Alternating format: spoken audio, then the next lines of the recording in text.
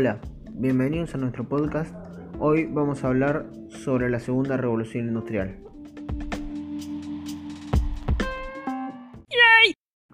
A partir del siglo XIX se produce en Europa un proceso conocido como segunda revolución industrial, que significará el triunfo del maquinismo y de la gran industria. Los ferrocarriles fueron una parte importante en este proceso, ya que estos proporcionaron trabajo a miles de personas. Inglaterra se especializó en esta industria y exportó trenes a todo el mundo. En esta época surgieron dos sistemas de producción nuevos, el Taylorismo y el Fordismo. Bueno, ahora voy a explicar un poquito de lo que fue el Taylorismo. Frederick Taylor proponía que cada obrero realizara una parte de una pieza en una cadena de montaje en un tiempo determinado. Este sistema tenía como objetivo mecanizar el trabajo de los obreros y aumentar su nivel de producción. Bueno, y ahora es el turno del Fordismo. Una de las fábricas que adoptó el sistema taylorista fue la de Ford Motor Company de Ohio.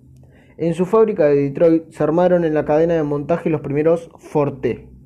El dueño de la fábrica, Henry Ford, incorporó al taylorismo un aspecto social. Decía que cada obrero de su fábrica debería ganar lo suficiente como para comprarse uno de los autos que fabricaba. Ford pensaba que los buenos sueldos garantizaban un aumento del consumo y el alejamiento de los obreros de ideas revolucionarias.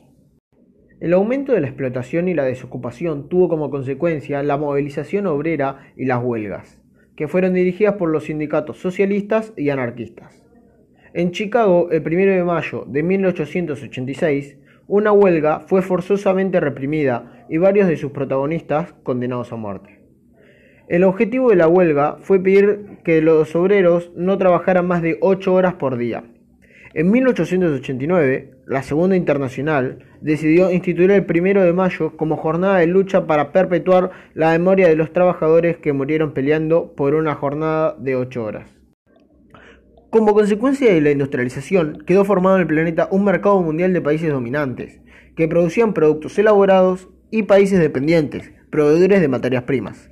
El hecho de que siempre resultaran más caras las manufacturas que los productos con los que aquellas estaban hechas, hizo que quedara siempre un saldo favorable para los países industriales, que se expresaba en una dominación económica sobre los países que solo suministraban las materias primas, dominación que terminaba siendo política.